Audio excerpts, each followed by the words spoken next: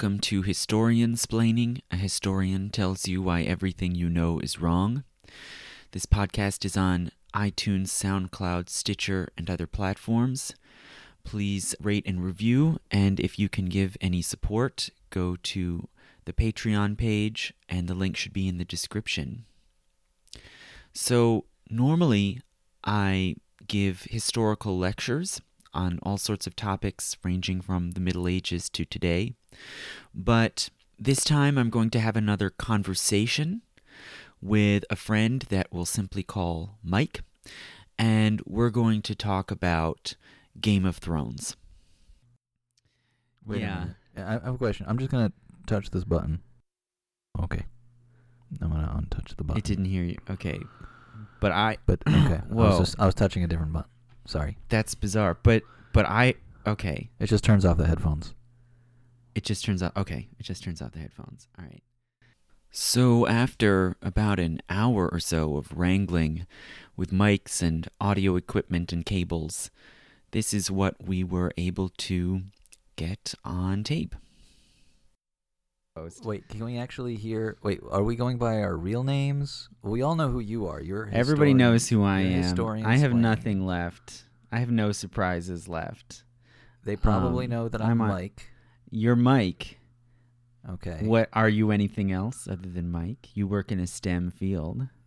That's all that anyone needs to know for the moment. Who else is in the room? What do we say? Well, Huge. okay. Huge is in the room. Mr. Huge. Huge. And we can hear him okay. I don't think so. No. Okay, so I've been doing Myths of the Month.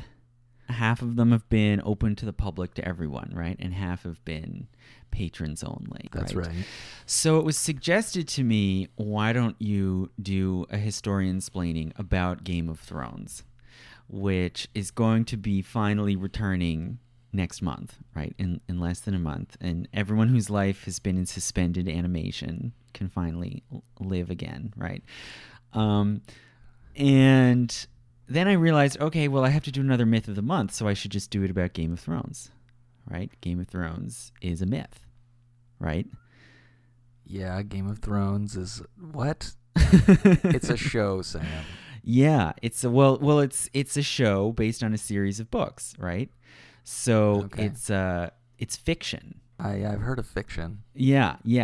But I think it's a myth. I think that it's a myth in the sense that I've been talking about, right? Of like a story that you weave together, that you try to make coherent and meaningful, right? That somehow explains the world you live in, right? That somehow makes sense of things, right? Mm-hmm. And a lot of the myths that I've been talking about are stories or ideas that scholars present as being factual, right? Or that ordinary people just assume to be factual, like the Enlightenment and capitalism and so on, right?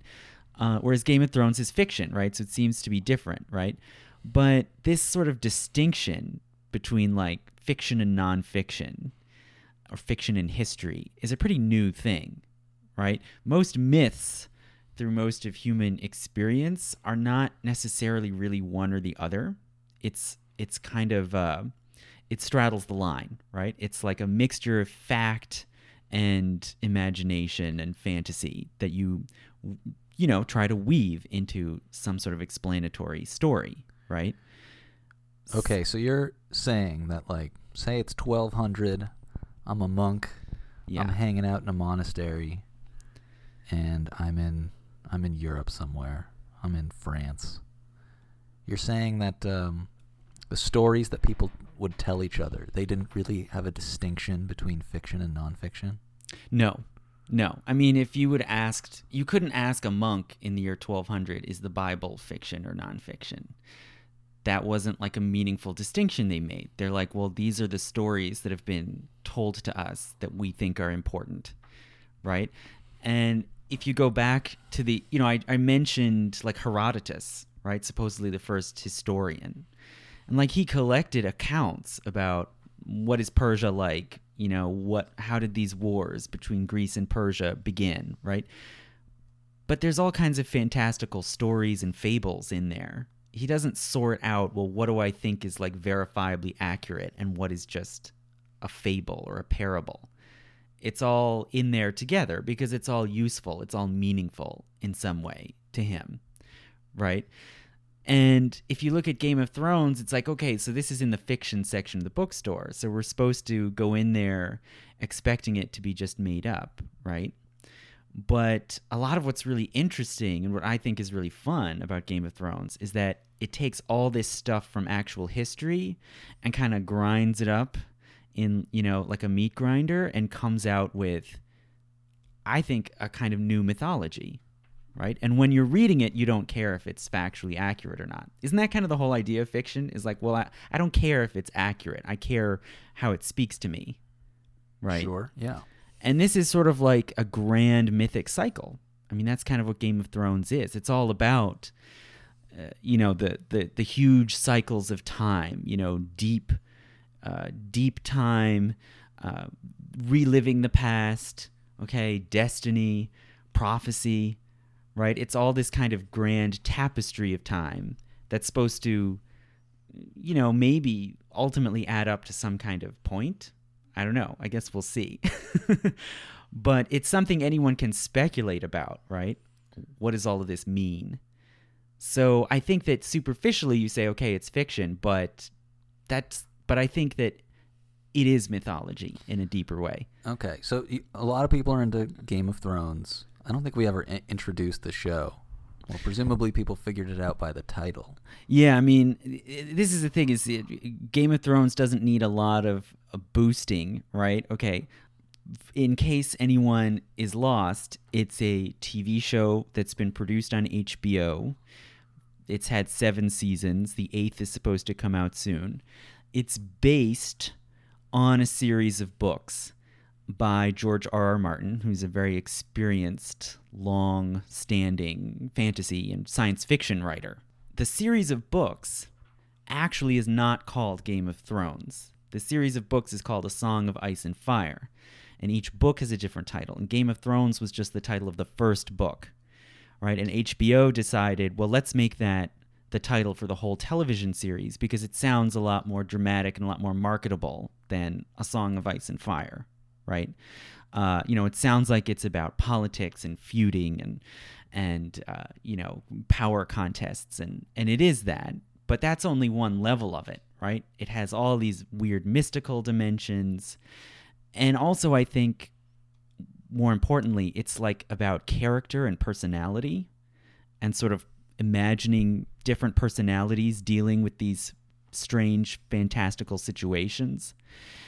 And that maybe it's sort of easier to see that when you look at the books than when you look at the TV show, which is more marketable and which I enjoy. And I have watched, and I have not read hardly any of the books. I couldn't when I tried. All right. Okay. So make me care, please, Sam. Well, you're very good at making me care in general. Oh, I know. I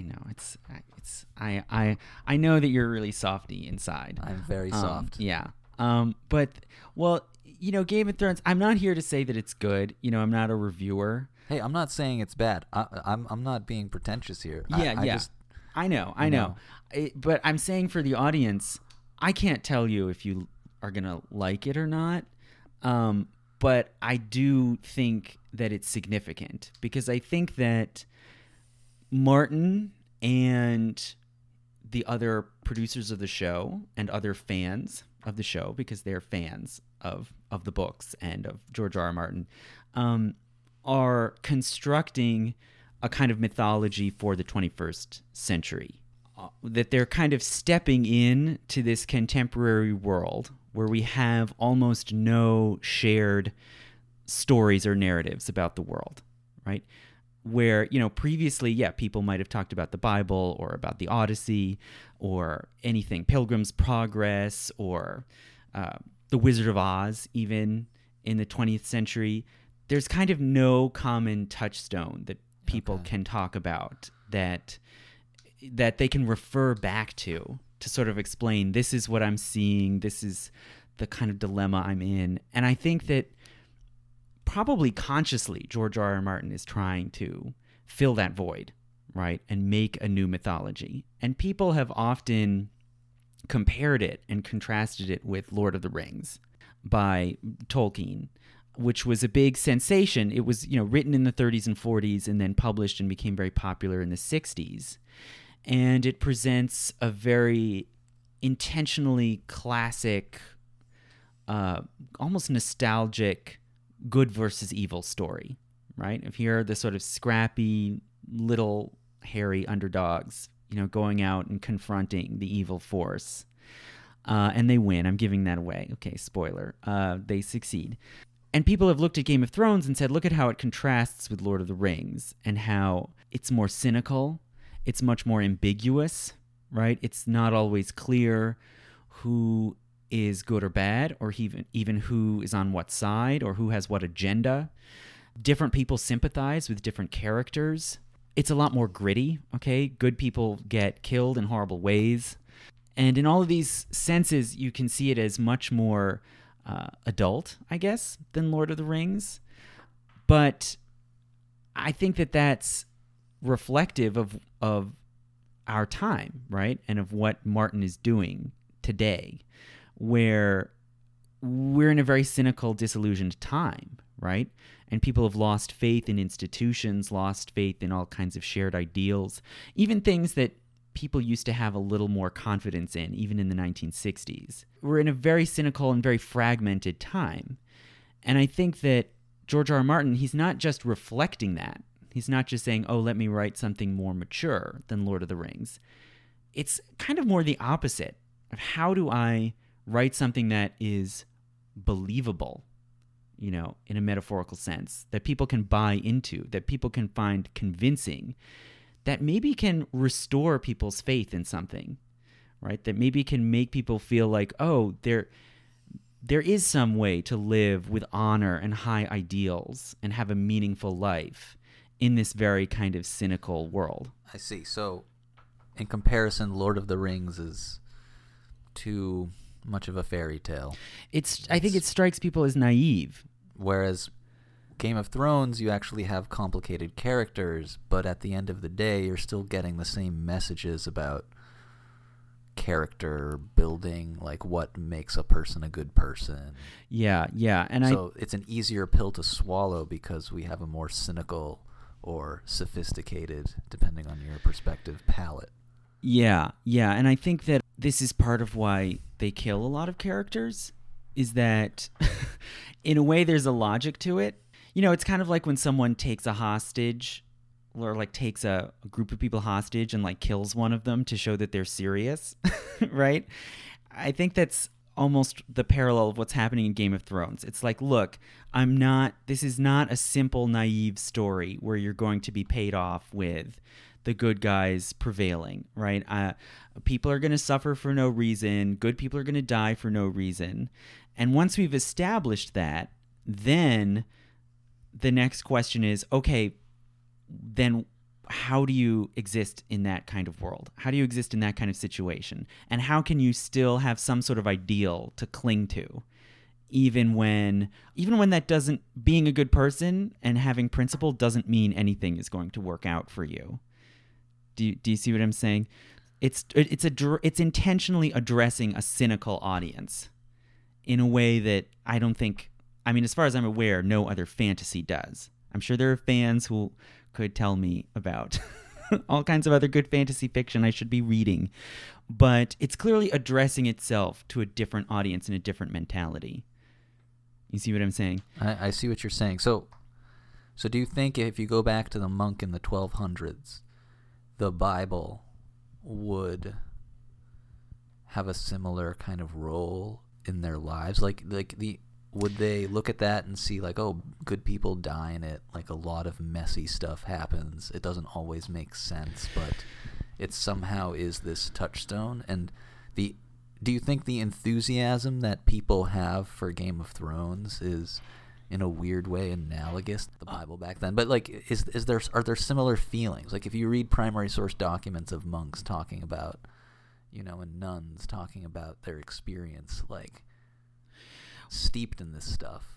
Well, I mean, I can't speak to monks and nuns specifically, but the Bible is all kinds of different stories written by different people at different times, right? That say, as I've said before, when I talk about the Bible, right, the different parts often contradict each other, right? It's very confusing. But if you were to say, okay, does the Bible speak to people in this way that I think Game of Thrones is trying to? Well, I mean, the book of Job. I mean, isn't this what the book of Job, this is what the book of Job is. It's, well, here's a guy who gets completely screwed in every way, right? Everything is taken away. It's as bad as it can possibly be. Does he still believe? Right? That's what the whole book of Job hinges on. And, the answer you get in this story is yes. If he's a faithful person, then he remains faithful absolutely no matter what. But this is the same kind of thing Game of Thrones is trying to do.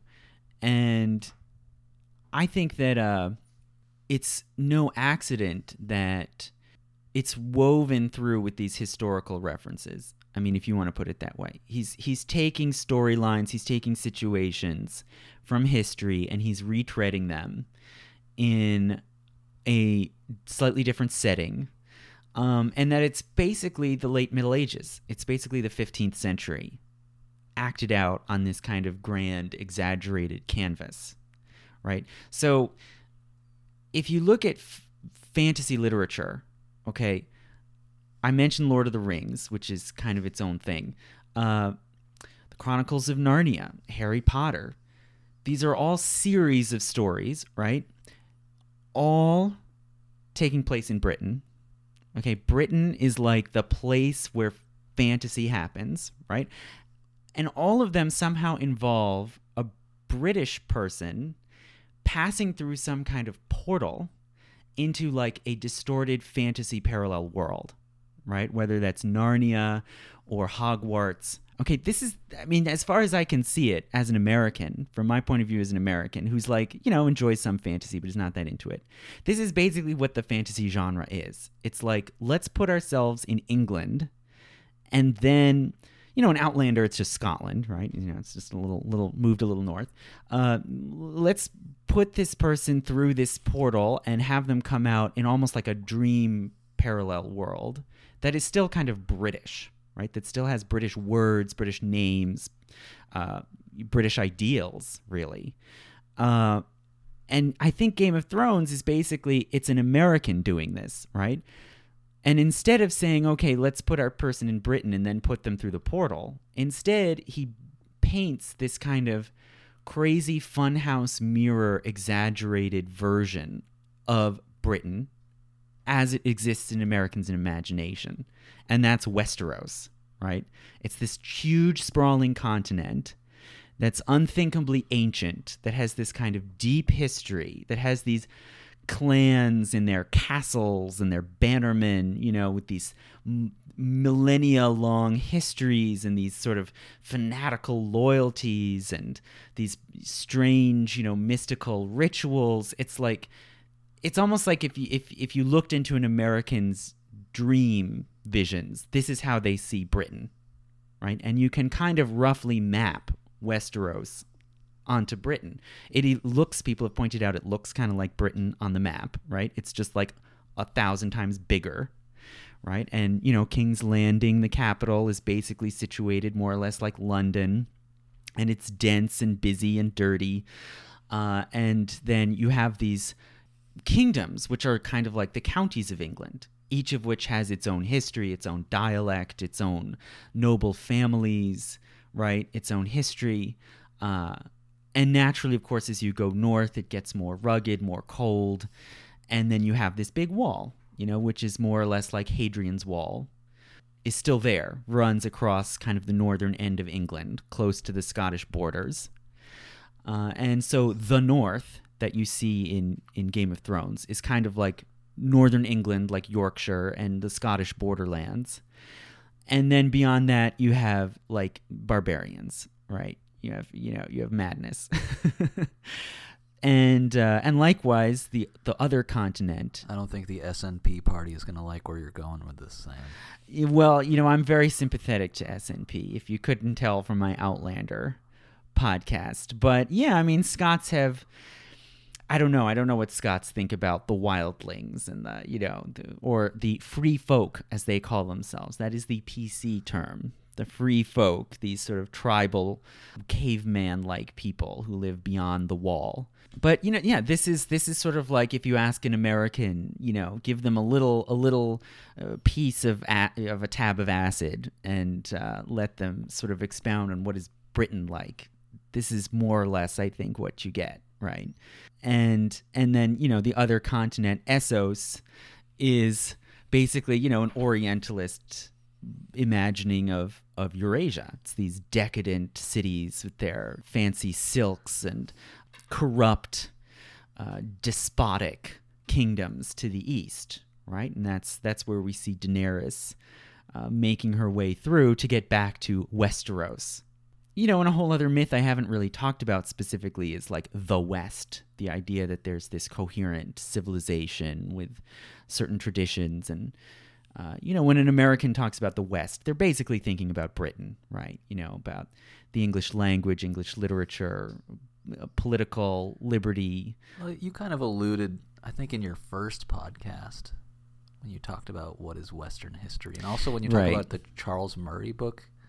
Like, I think you've pretty... Strange Death of Europe. Yeah. You've pretty much implied that this whole concept of the West is silly and most... Yeah, I mean, I'm torn about it. I teach classes in Western civilization, and it's a little hard to go to undergrads and say, so this is like not a thing, but I have to teach a class about it. There's something salvageable about that idea. But basically the last time in history where that idea did have some meaning and some coherence is basically the late Middle Ages, right? Where you actually have a Western church and Western Christendom that does have certain shared institutions and shared beliefs. It doesn't necessarily hold together. Once you have complications like the Reformation or overseas colonization, the usefulness of that category diminishes. But basically, again, I think if you ask people, what's the West? What does that mean to you? What is of value about it? They get this romantic sort of picture that I think looks a lot like Westeros, right?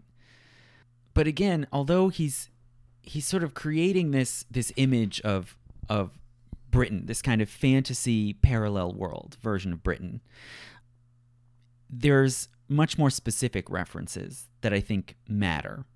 So if we say, okay, what's the basic conflict that goes on in this grand story? It's this whole multi-party struggle for power, okay? Who's going to control the Iron Throne, right? And we're introduced to kind of these two basic feuding parties, the Lannisters and the Starks, right? So basically anybody, whether you've even watched the show or not, has probably heard this much, right? You've got these two dynasties struggling with one another, the Lannisters and the Starks.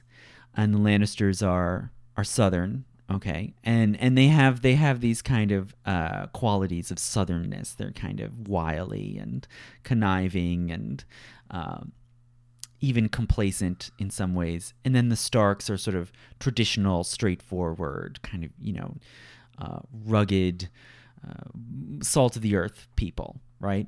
And clearly this is cribbed from the Wars of the Roses, right? With the Lancasters and the Yorks.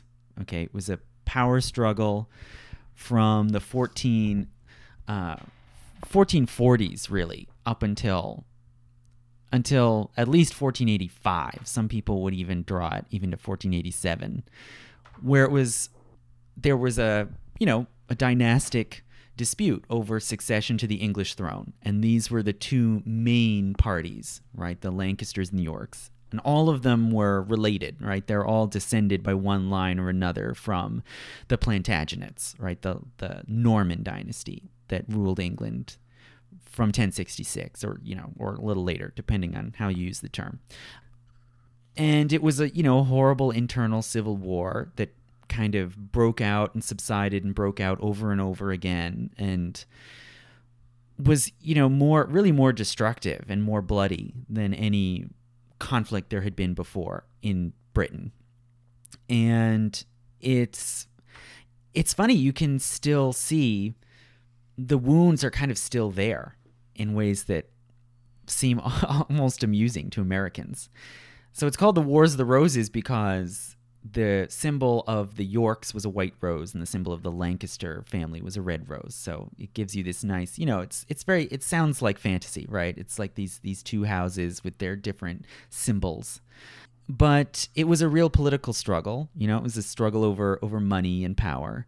And there are still people in England who still identify with one side or the other.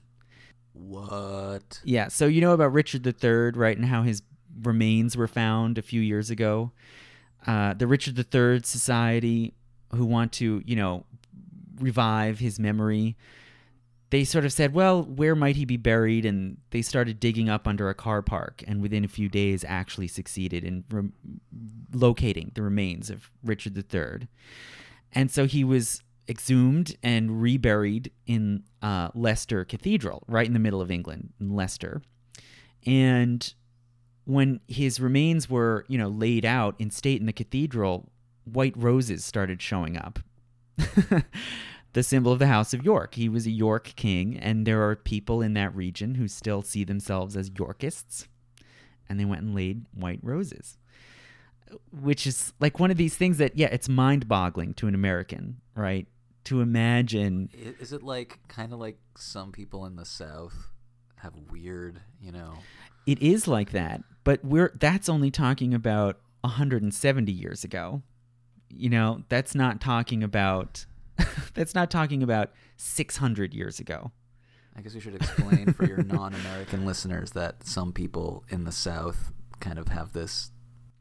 Oh yeah, there's resentment about losing the Civil War. The Yankees, burned their way through Georgia, and the carpetbaggers, the northern politicians who rushed down to, run the occupied governments in the South. There is still resentment about that. But that's a few generations ago. That from the British perspective, that's new. That's modern. But people take these stories about what happened and they turn it into a mythology that they cling to, right? Not to put them down, but that's just how people behave, right? In some parts of the world, it goes back to even more ancient history than that. Obviously, George R. R. Martin is drawing on this, right? He's drawing on this social memory, you might say, of the War of the Roses, and the kind of just very, at once, dark, but also romantic sort of vision of this civil war, this kind of family against family civil war. And you can see it fits into this sort of longer history of Westeros, right? Which also is sort of weirdly patterned on Britain, and particularly England, right?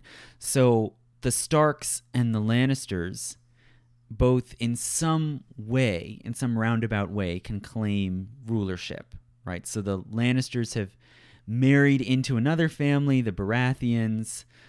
They have some sort of descent from the previous ruling dynasty, which is the Targaryens, okay? And the Targaryens have been ruling for 200-something years since a conqueror came over from the other continent called Aegon the Conqueror, who came with dragons and, burned up everybody in his path and installed himself as ruler, right? And that's why the capital is King's Landing. It's where this conqueror landed. And before that, it was a sort of fragmented realm of various local kingdoms. It was first inhabited by these kind of quasi-plant magical people called the Children of the Forest, who then were displaced by migrants called the First Men, okay? Then the First Men get overthrown by the Andals, and then finally the Andals by Aegon Targaryen, who creates this kingdom of Westeros, right? And then the question is just the line of descent from Aegon and these different branches of the different families and who should claim the throne, right? Well, this is clearly, it's mimicking England, right? I think the Children of the Forest are basically like the pre-Indo-European people, right? The sort of Stone Age people who built Stonehenge and stuff like that, about whom we don't know very much, right? They then get displaced by the Celtic people, right? The Britons, who were Celts. And they're like the first men, okay? And then they're conquered by the Romans for a while, but that's like a separate story. But they ultimately, they get invaded and displaced by the Anglo-Saxons, right? Who come in the 400s, 500s, basically from Germany.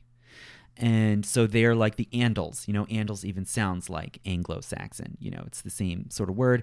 And then Aegon the Conqueror is William the Conqueror, right? Is this Norman French king who comes in and invades and takes over in 1066, right? So anybody who has like a basic cursory knowledge of English history can see the template, right? They might disagree a bit about what about the Children of the Forest, but it's all pretty close, right? It maps on pretty closely. So in this way, again, he's not really making up that much of the story. He's kind of reworking stuff that some of his audience will already know, and that you can find in an encyclopedia if you want to, if anybody still has an encyclopedia, but none of this is very new, right? Now, if you look at the War of the Roses itself, right? Have you heard of the War of the Roses? Is that like a familiar?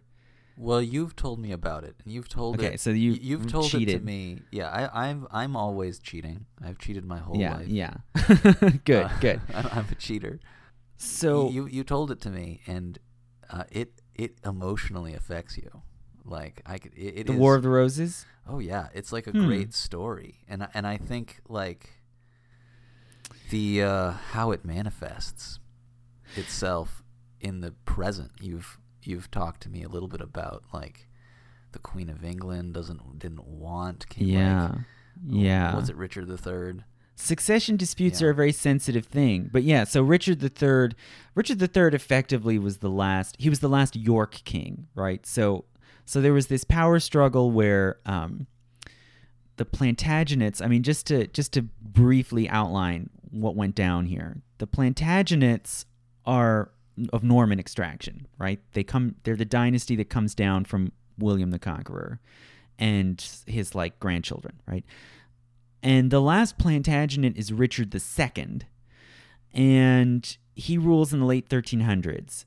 And he comes to the throne very young, and so really the kingdom is not being run by him so much. It's being run by various councils of powerful nobles who see themselves kind of as regents, right? Who are actually qualified to run the government. And Richard II terribly resents this. And when he becomes old enough, he struggles against them to shut down these councils and often even to destroy, to kill off the members and destroy their families and, naturally suppress this power base that challenges his own authority, right? And so naturally, a lot of the upper class really resents this. And one of them, called Bolingbroke, he's disinherited and he flees from England, and then he comes back and mounts a rebellion and a coup, and he overthrows Richard II and imprisons him and seizes power for himself. And so he becomes King Henry IV. And so he's the first king of the Lancaster dynasty, right? So you get these Lancasters for a while, for like 55, 56 years, the early 1400s. The Lancasters are ruling. And there's always this cloud of illegitimacy over them, right? Like, how is that a legitimate succession to the throne? Well, this guy's causing me trouble, so I'm just going to get rid of him. And there's also a lot of uncertainty about what happened to Richard II. It seems he dies in prison. We don't really know how, and there's like lots of nasty rumors about somebody shoved a hot poker up his behind and things like this, which may or may not be true. Probably not. But the Lancasters rule, but Henry VI of the House of Lancaster, he loses his mind, right? He's not really functional. He had some kind of mental problems, right? And he can't rule. So the kingdom is run more by his wife, Queen Margaret of Anjou, who's French-born. So she kind of takes things over herself and becomes the effective ruler. But she is challenged by a male sort of Grand Vizier type who was proclaimed protector of the realm, and that's Richard of York, right? And basically, Richard of York decides that a situation has arisen again where the ruler can't rule, and it's time to overthrow him, and he tries to claim the throne for himself.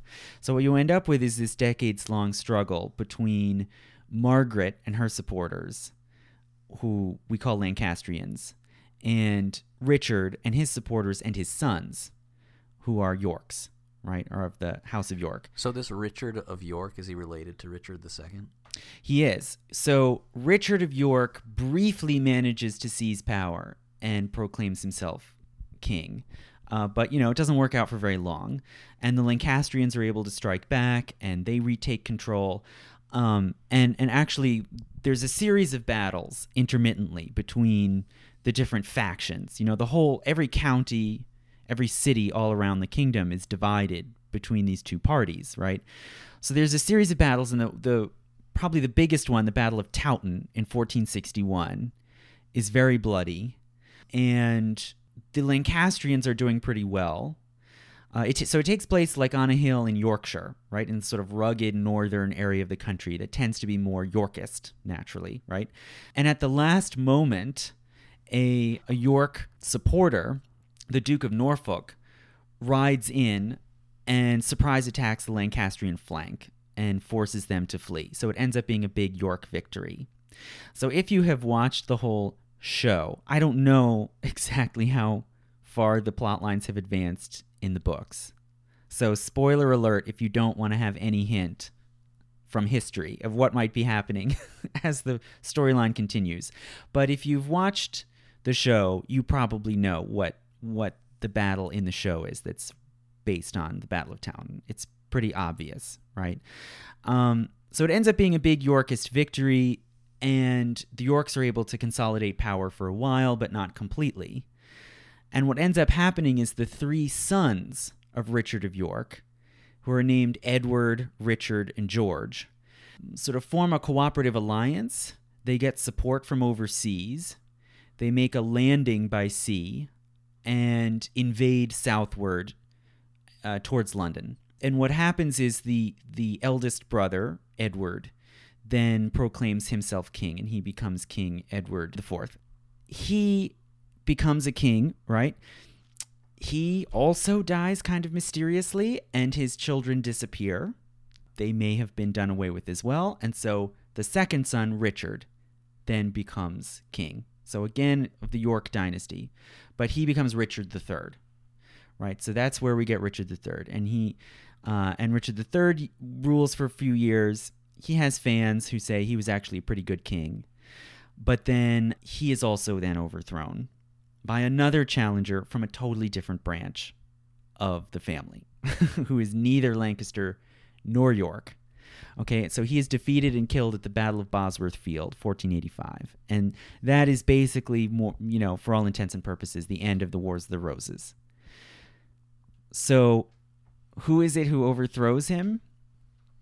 It's this guy named Henry Tudor, who's like a kind of nobody, low-level nobleman from partly Welsh ancestry, and the name Tudor is Welsh. So this guy, Henry Tudor, wins the battle, and he proclaims himself king, so he's Henry VII. And from there, we get the whole Tudor dynasty. That's where you get Henry VIII, Bloody Mary, Elizabeth. They're all Tudors, right? So that's how the story ends in real history, right? So naturally, you might ask, okay, well, how does all of this fit with Game of Thrones, right? Well, I'm seeing some connections.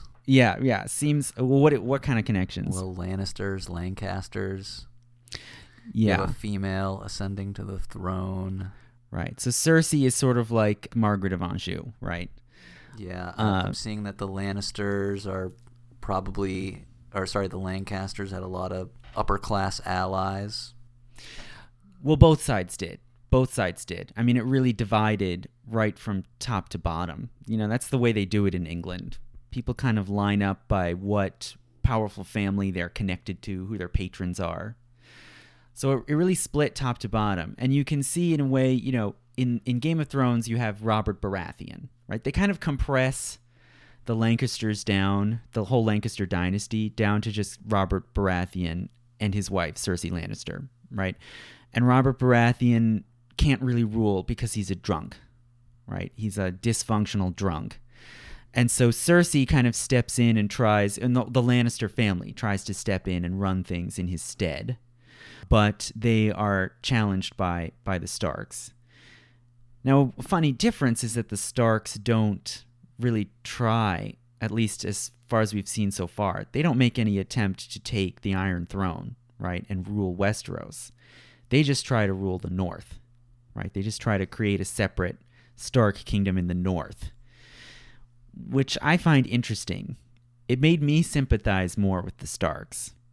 It made me see them as better. And I think that George R.R. Martin, the characters are complex and the morality is nuanced, but you're supposed to like the Starks, right? They're basically the good guys in his vision, right? Don't you think so? Yeah, I watched the first few seasons. I think you're supposed to like the Starks. Yeah. And when you told me a few years ago that you know people who both of us know people. Yeah, we know. We know people. We know people, audience, that don't like the Starks. And who prefer the Lannisters. Yeah, which I find super weird initially, but it's also just a TV show, so whatever. Well, but it's still kind of crazy. I've told people this. I've told people, I know people who like Cersei Lannister. And I get two reactions. Although this was earlier, before we'd seen all the crazy stuff she was going to do. Yeah, but come on, you got to read between the lines here. Yeah. It's not a big shock, yeah. And people have one of two reactions. They're like, oh my God, that is a sociopath. Or they're like, I really don't care. It's a TV show. Who cares? Yeah, which are, I'm sort of torn between those two reactions. I kind of understand both of them. But on a gut level, I'm like, but can't you tell who the good guys and who the bad guys are? This is like people who root for the underdog versus people who root for the dominant power, the favorite. Yeah. It's a whole different view of the world. But as for how is all this going to unfold? There's all these prophecies about the dragon with 3 heads, right? So dragons are the symbol of the Targaryen dynasty in Game of Thrones, right? And they keep saying, well, the dragon has 3 heads, and Daenerys, who is a Targaryen, has 3 dragons, right?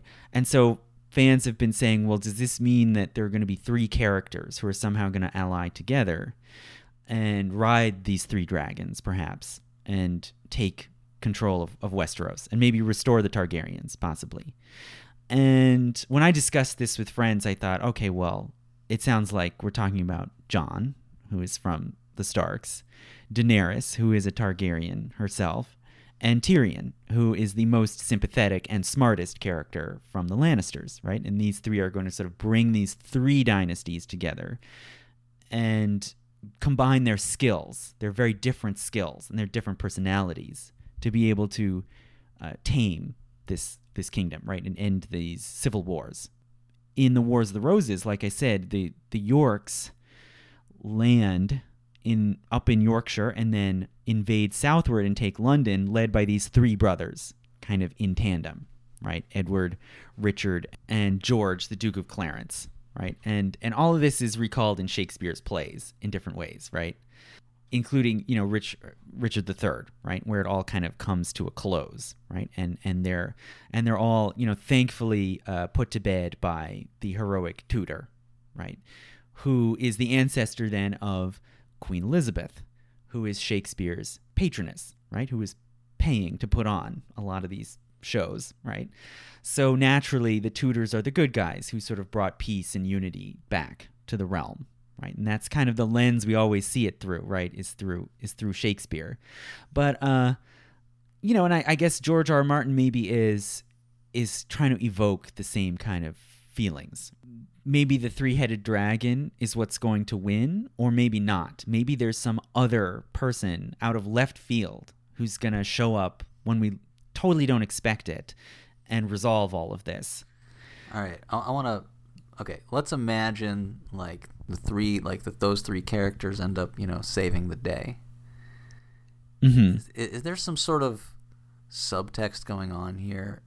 Is the author like trying to signal to people that he's like a little pro York? Like, what is it about being? Is he a Yorkist? Maybe. Is he a Yorkist? And what? And like, why are people Yorkists? Like, what is it? Like, is it? Why do people hold on to this particular thing? And why is the author into it? Like, what's going on there? What's the appeal of this myth? Like, what is it about the status quo dynasty that currently exists in England that makes people like reach back to this White Rose family? Well, I mean, I think maybe I can talk a little more about that at the end of just like what I think that relates to that. But if you look at the late Middle Ages, it was, the way we customarily understand it is that it was kind of the aftermath of the High Middle Ages. And the High Middle Ages were a time when there were certain shared ideals. There was, chivalry, the sort of code of honor of the noble class. And then in the 13 and 1400s, that broke down, and people even at the time said, this is an age without honor. People no longer take the responsibility of fighting hand to hand. They just get a musketeer to shoot their opponents from hundreds of feet away. And the world is kind of falling into chaos. It was sort of a time of disillusionment. And when you look at these battles, like the Battle of Towton, people were being killed from hundreds of feet away by crossbows and longbows, and then cannon made their way into warfare, and it was no longer possible really for a noble house to just kind of have their castle and defend their territory and present themselves as sort of the models and protectors of their little fiefdoms. It was now everything was thrown into doubt. And I think that George R.R. Martin and his fans kind of appreciate that feeling. It's almost like I think a lot of people feel now that they're in a kind of post-apocalyptic world, that, there is no moral order, there are no role models. It's kind of every man for himself, struggle for survival, right? The most Machiavellian rise to the top. And I think that talking about the Wars of the Roses or reimagining them and reliving them is almost like a way of dealing with that fear, right? That anxiety, right? Of like, how am I going to exist in this kind of world? Am I just going to be a cutthroat, self-serving, survivor, or should I believe in something? But I want to save that. I want to save that because there's something else I want to say about the history that he's evoking. Okay. If you haven't followed Game of Thrones very much, like one other thing that you very likely heard about at some point is the Red Wedding, right? So this was in the books. It's very elaborate in the books. It's in the show. You know what the Red Wedding is? Yep. So you have, the Starks, their patriarch, Ned Stark, goes down to King's Landing to serve as Hand of the King, kind of like Prime Minister. And he ends up getting executed, right? He pisses off the wrong people, he tips his hand, he gets executed. So then the Starks have this vendetta, right? They want to go back, they want to fight back against the Lannisters, who have now basically taken power in King's Landing, right? They want independence. And they have an heir, right? Robb Stark, who's young and handsome and dashing, very good looking in the show, very good looking. And he is the sort of the avenging son, right? And he's making progress, he's getting there, but then he makes an alliance with a very dangerous, cynical nobleman in the middle of Westeros. and this alliance is supposed to be sealed by a marriage, right? And so they go to Walder Frey, that's his name, to his castle to celebrate this wedding, and they end up getting locked in and slaughtered, right? All the Starks killed, except for those few who happen to not be there, right? Who are just off who knows where, wandering. It upset a lot of people. I am not very good at anticipating shows, but this one I did anticipate a little bit. I was like, yeah, that's not going to turn out well.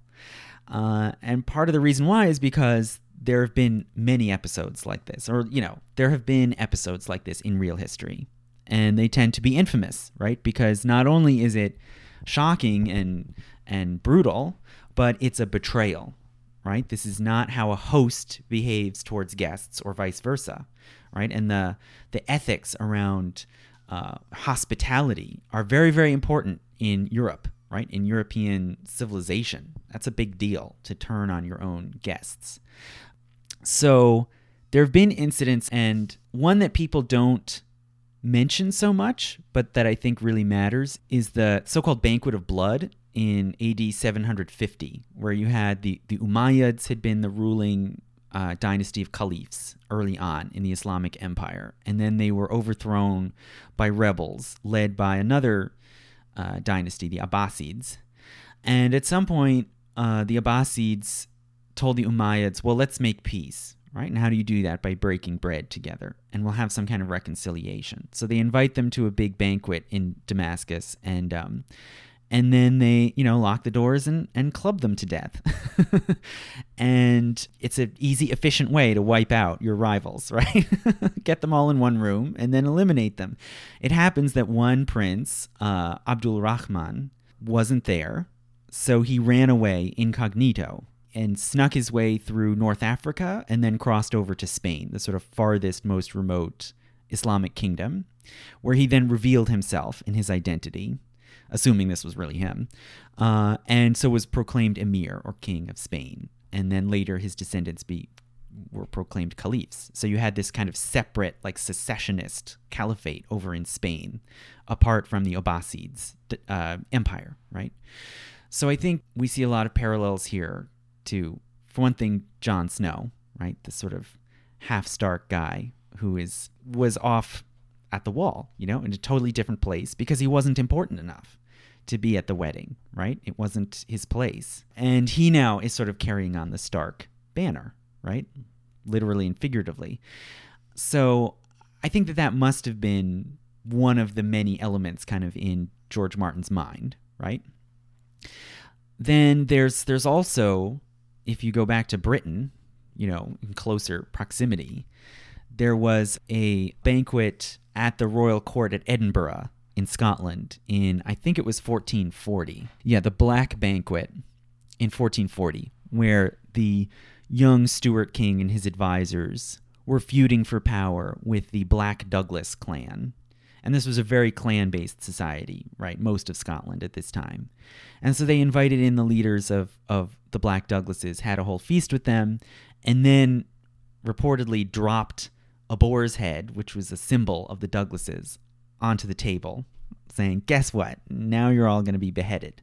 And sort of dragged them out and accused them of treason and all kinds of charges, and then executed them, right? So that clearly had to be part of the inspiration, right? Yeah, things like this happen. If your enemies say, oh, well, now we've changed our mind and now we just want to have you at a feast, don't accept the invitation, right?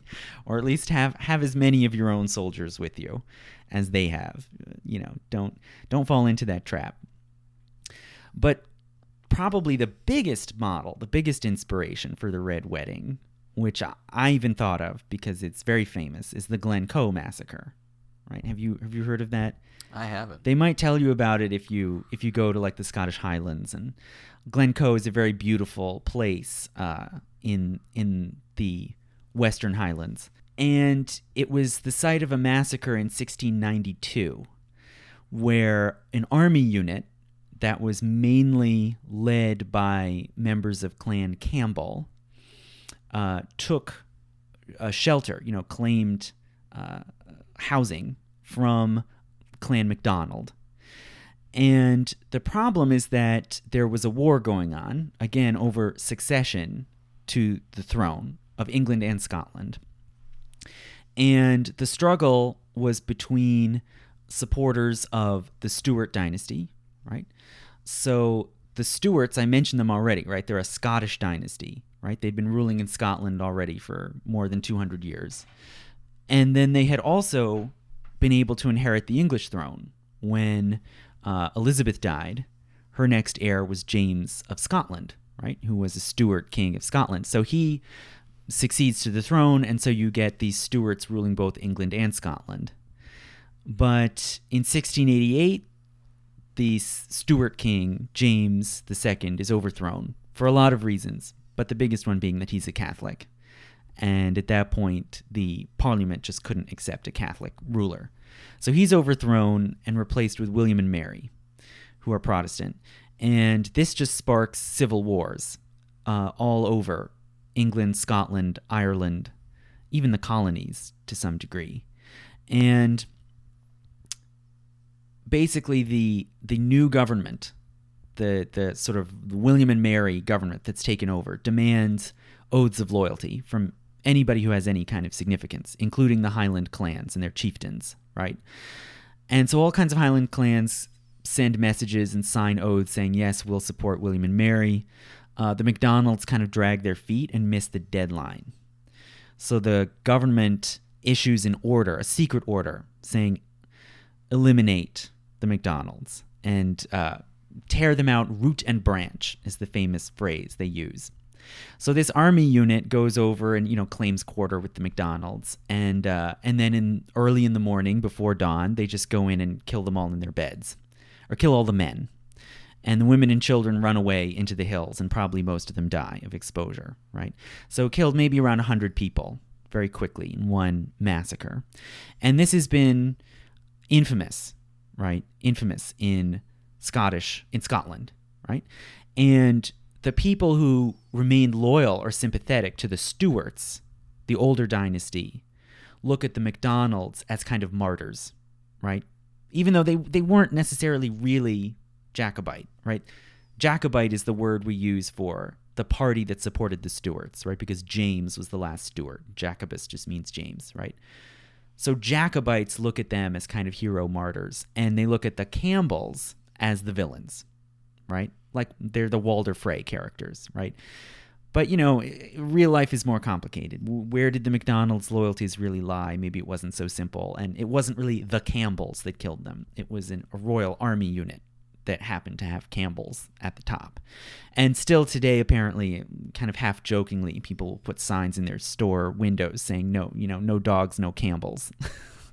They're still considered like persona non grata. And the current queen that we have is descended from William and Mary. That's the dynasty we currently have. The current queen is descended from all of these people, which means that her legitimacy as monarch depends on all the claims of all these different people who have shown up and overthrown somebody and claimed the throne. So it depends on the legitimacy of Henry Tudor coming in and overthrowing Richard III. Okay, so that's part of why she said no royal funeral for Richard III. No, thank you. Right? She doesn't like that story being told. Okay, and it depends on the Stuarts, right? James coming in, and it depends on William and Mary overthrowing James II and becoming Protestant monarchs. Right? All of those things. If any of those links in the chain is questioned, then so is the legitimacy of the current monarch. So it's all rather sensitive. It's all a rather touchy subject. So I can see why perhaps disenfranchised groups in England and Great Britain would, maybe they'd have some sort of allegiance, some sort of fantasy allegiance to different factions. So all these alternate claimants that might be out there? Sure. Absolutely. Well, and the Stuarts, so Jacobitism, the wing of Britain that supported the Stuarts, was quite significant all through the 1700s, right? And they're the ones who mount the 1715 uprising, the 1745 uprising, where so-called Bonnie Prince Charlie, the Stuart Prince of Wales, lands in Scotland, rallies the Highlanders, retakes Edinburgh, but then fails to take England. That was all the Jacobites, right? And apparently Jacobitism, there were no Gallup polls at that time, so we don't know exactly how many people really supported it, but it was big. It was a lot. And it was a real threat all through the 18th century, and even some into the 19th century. There were certainly a lot of intellectuals, a lot of traditionalists, a lot of artists who continued to sympathize with the Stuart cause, even after it had become basically a lost cause, right? It was still there. And it was a custom to sort of, there were various things you could do to secretly or quietly signal your Jacobite sympathies, right? It was an underground thing for centuries, right? One of the things you could do was you could, when you toasted to the health of the monarch, which was a thing you would always do at any formal occasion, right? If you were a Jacobite, you could hold your wine glass over your water glass or a finger bowl with water to show that you were toasting to the king over the water, meaning the exiled Stuart claimant, right? And the Stuarts, they set up courts in exile in Italy and in France at different times, right? And this is the reason why finger bowls were not allowed at any royal function or any royal residence until 1903. Because they didn't want people to have any way to sort of wink at each other like, oh, guess what? I'm a Jacobite. I don't accept the legitimacy of this ruler, right? And so the king over the water, that was the phrase people used, right? And I believe that there's even a scene, some fan might be able to find it. There's a scene in an episode of Game of Thrones where a character says, they talk about Daenerys, the Targaryen, who's in exile in Essos. And they say, well, your subjects can secretly toast to the queen over the water, right? So clearly, Martin is aware of these references, right? And he's throwing those associations of that Jacobite history into Game of Thrones too, and into the idea of the Targaryens coming back. All right, so he's got some Jacobite stuff going. He's got some pro-York stuff going. Right. So if you look at the Starks, where does that come from? Well, it's like York, right? But it's a combination of York and Stuart, right? There's Stuart/Yorks. Okay, so the Starks are sort of the righteous but dispossessed dynasty, right? That the sort of the true loyal subjects are supposed to still believe in, right? They're the romantic lost cause, kind of all rolled into one in a sense, right? And they're northern, right? So they're more kind of rugged. They have this, and the name Stark, it's also very Anglo-Saxon sounding, right? It's not Latinate. It has these nice hard consonants, right? And they live in Winterfell, this very Anglo-Saxon sounding castle and town, right? They're the sort of good old hearty, salt of the earth English people, basically, right? And there's a whole religious dimension to it, right? So most people in Westeros worship the seven-faced god, right? There's this whole religion of the seven, which is very reminiscent of Christianity, right? But the Starks still believe in the old gods, right? The sort of gods of the earth and the trees, and they go out to the groves of ancient trees, and they even have this supernatural ability to kind of talk to the trees and the animals, and it's this very kind of fantasy version of pre-Christian Indo-European religion, right? Where people worshipped at sacred wells and groves, right? And there's a shamanic aspect to it. So I've talked about the shamanism, I think, when I talked about witchcraft, right? So there's this very common pattern all around Europe of people who are basically shamans, who believe that they have a special ability for their souls to go out at night in the forms of animals or riding on animals, and to sort of travel with the animals to the spirit world or the world of the dead and return, right?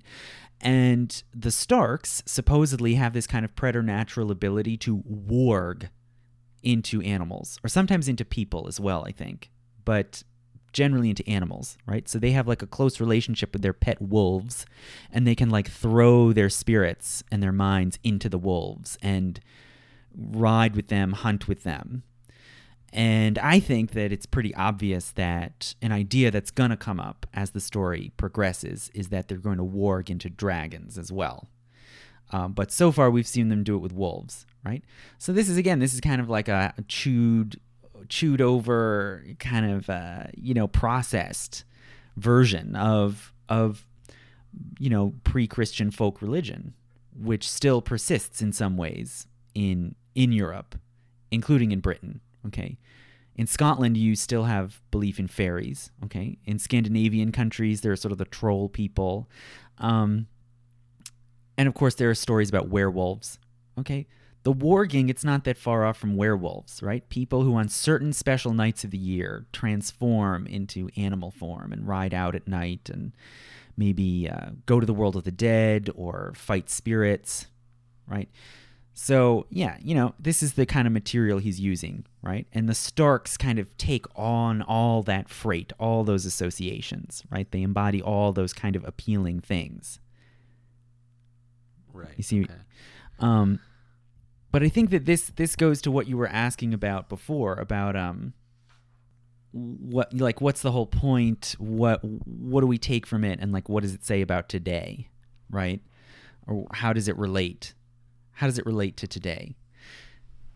And there's an obvious thing that I haven't even mentioned this whole time that people often point to as like, this is how it relates to today. And that's the White Walkers, right? The sort of undead, frozen Arctic people who are coming down to attack, right?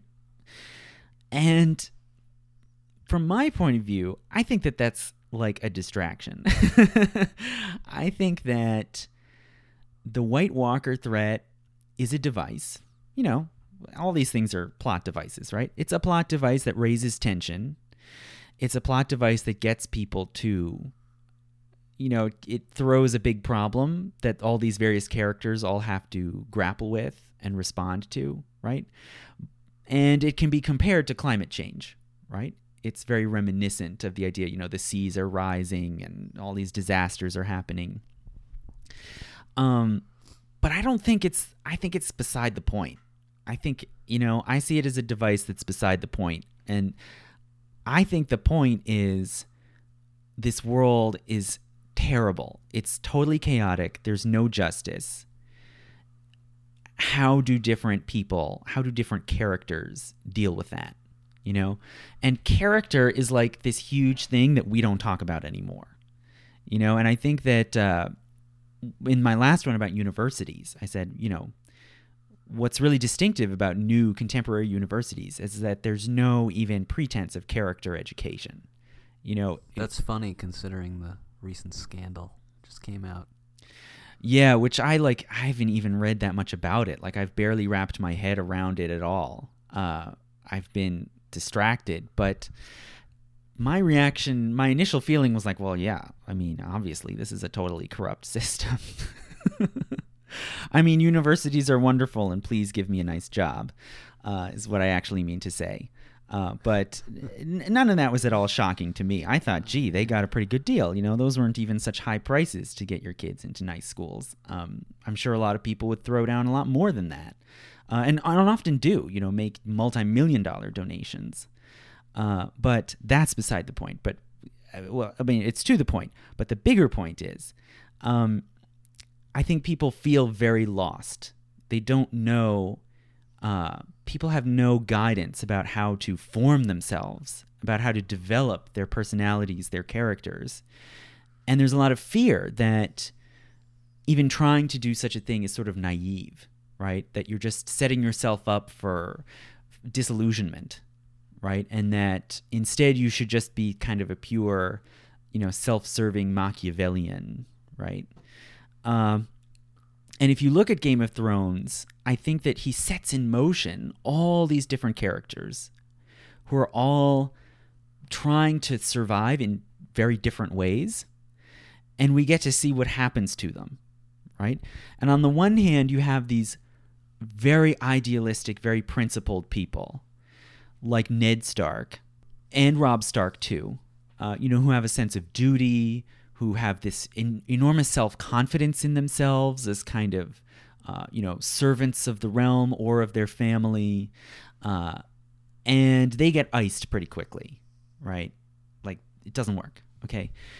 And then on the other end, you have people who are very scheming, very cynical, okay? And Littlefinger, I think, is the greatest example of this. He says at one point, chaos is a ladder, right? I can take advantage of the chaos. I can find the opportunities. I can use people. I can scheme. And he also has enormous self-confidence, right? He thinks he's brilliant, and that he can see 20 steps ahead. Okay, so I don't know. Maybe I shouldn't give away where that ends up going. If there's anyone who has only read the books and not watched all of the show, I probably shouldn't give too much away.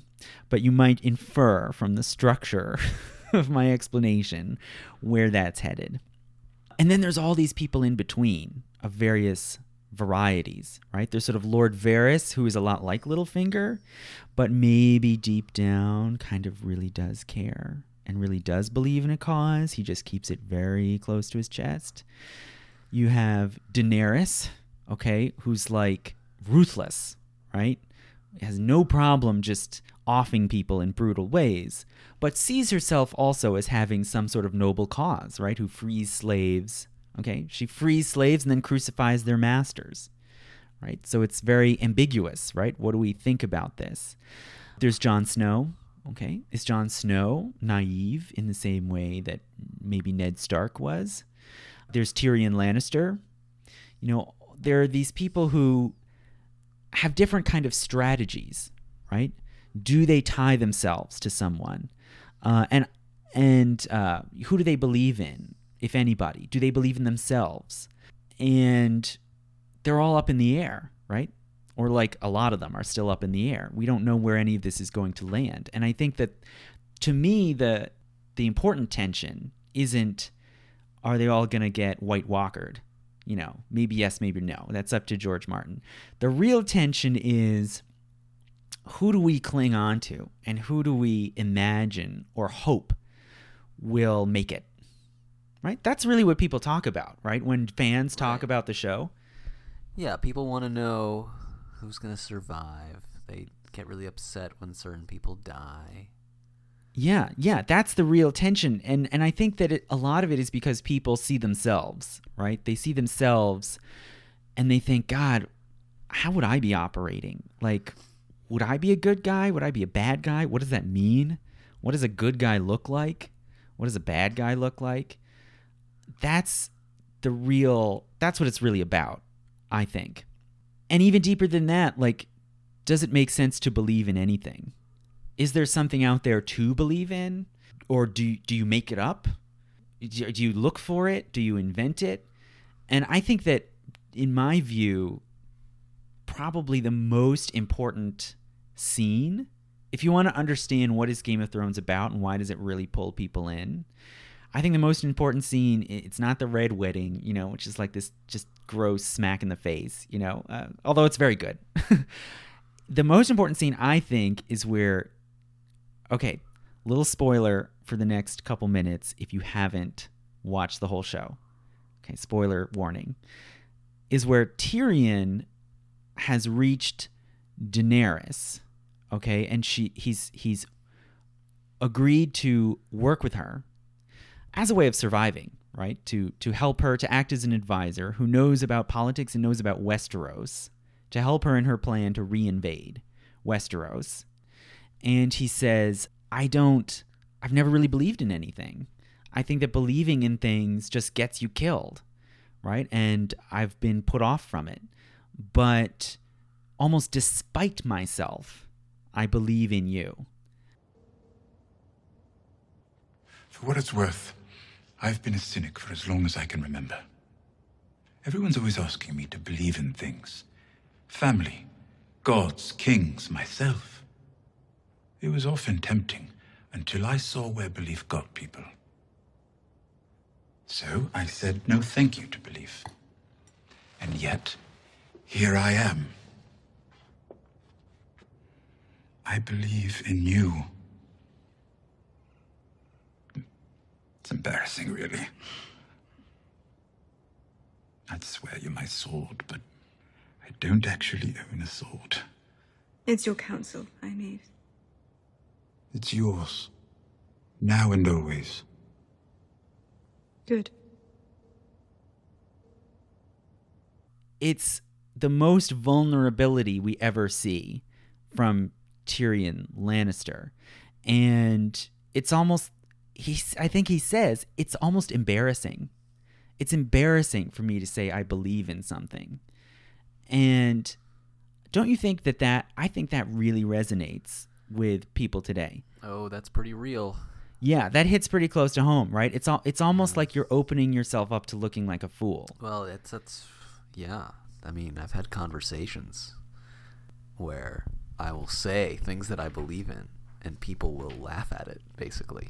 Not literally, but you can tell that they think it's very naive to actually have values. Right, and I think when people laugh at that sort of thing, on one level, they might just think that's dumb, right? They've completely internalized the idea that it's dumb to put your faith in anything, in a principle, a value, right? But also, I think in a lot of cases, it's like it creates tension. It's like, oh my God, this person's kind of being vulnerable. Do I have to be vulnerable now? And like laughing is almost a way of like avoiding the tension, don't you think? Yeah. I mean, another like an analogous situation is when people who are religious like acknowledge that they're religious in front of people who are atheists, right? Yeah, that's a big one. And neither of us is that religious. In fact, we're not religious. We're not religious people, Sam. But like, it is very well, interesting. it depends on how you define it. But Depends on how you okay, define it, but it is interesting. It's a similar phenomenon.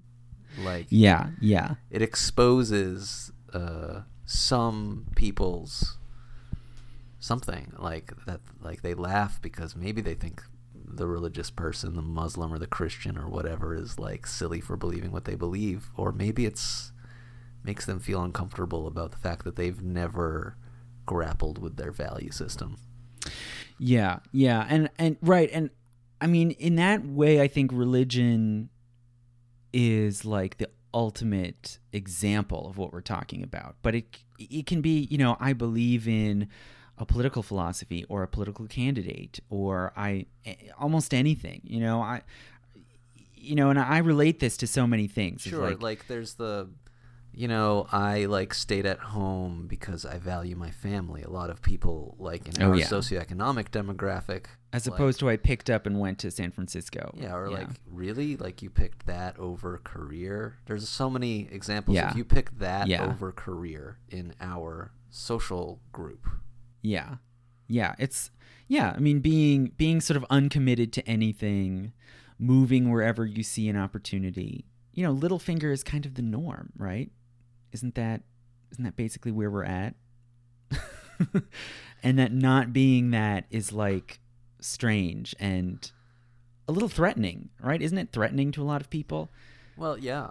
Oh, well, I think what's pretty interesting about Littlefinger and Cersei and these people, it's like we mentioned it before. I imagine that everyone sort of is rooting for the Starks, right?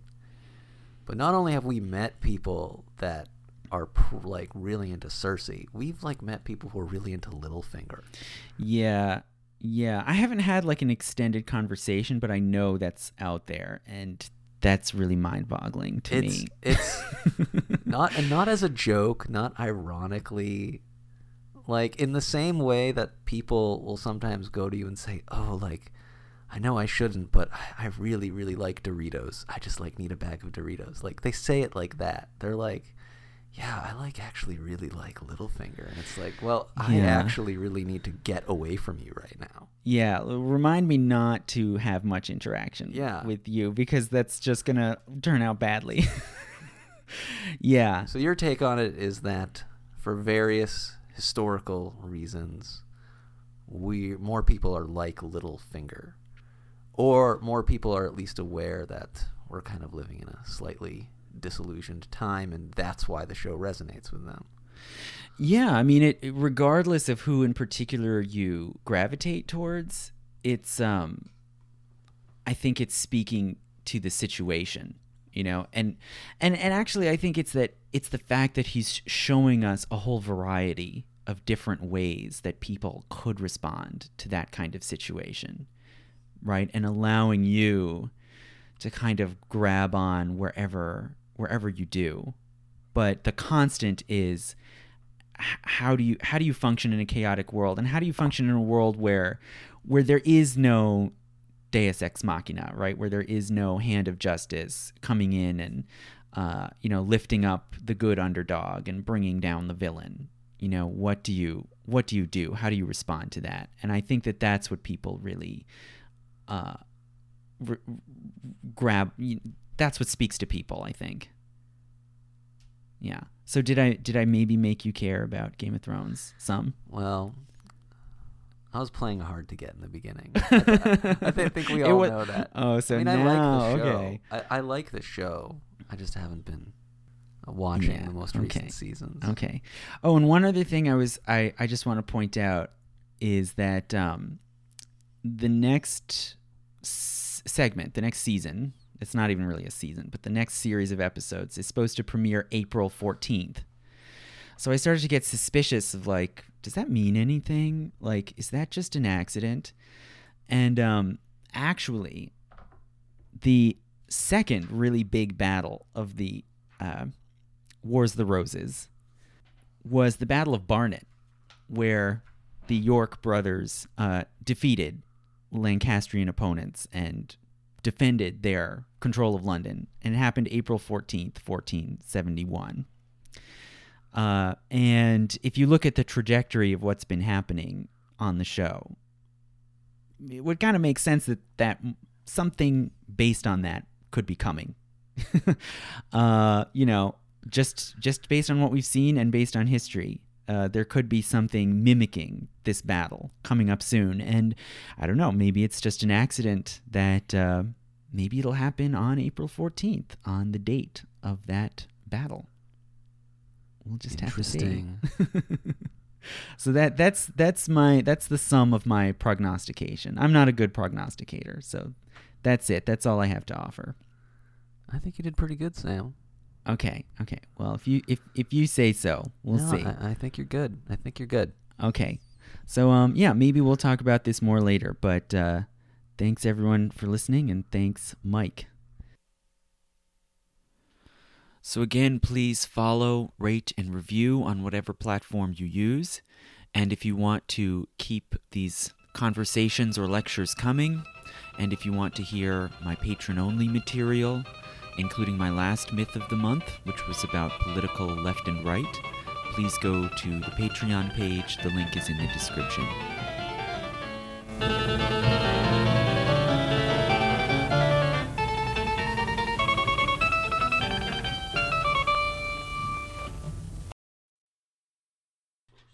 Yeah, I just want to be able to read notes if I want to. Oh, man. This might be, like, too much to edit. You want to start the recording over? Oh, my God. How do I sit to sound less nasal? Has it always been that? I don't know. I think it's only been since I shoved a bunch of lima beans up my nose. And I figured it wouldn't be an issue, but, you know, what do you know? What, the lima beans? Maybe it sprouted. Maybe I've got a lima plant growing, like, into my brain. This is how it works. Okay, so... I gotta check a text. Hold on one second. Fine. All right. It's just my parents. It's fine.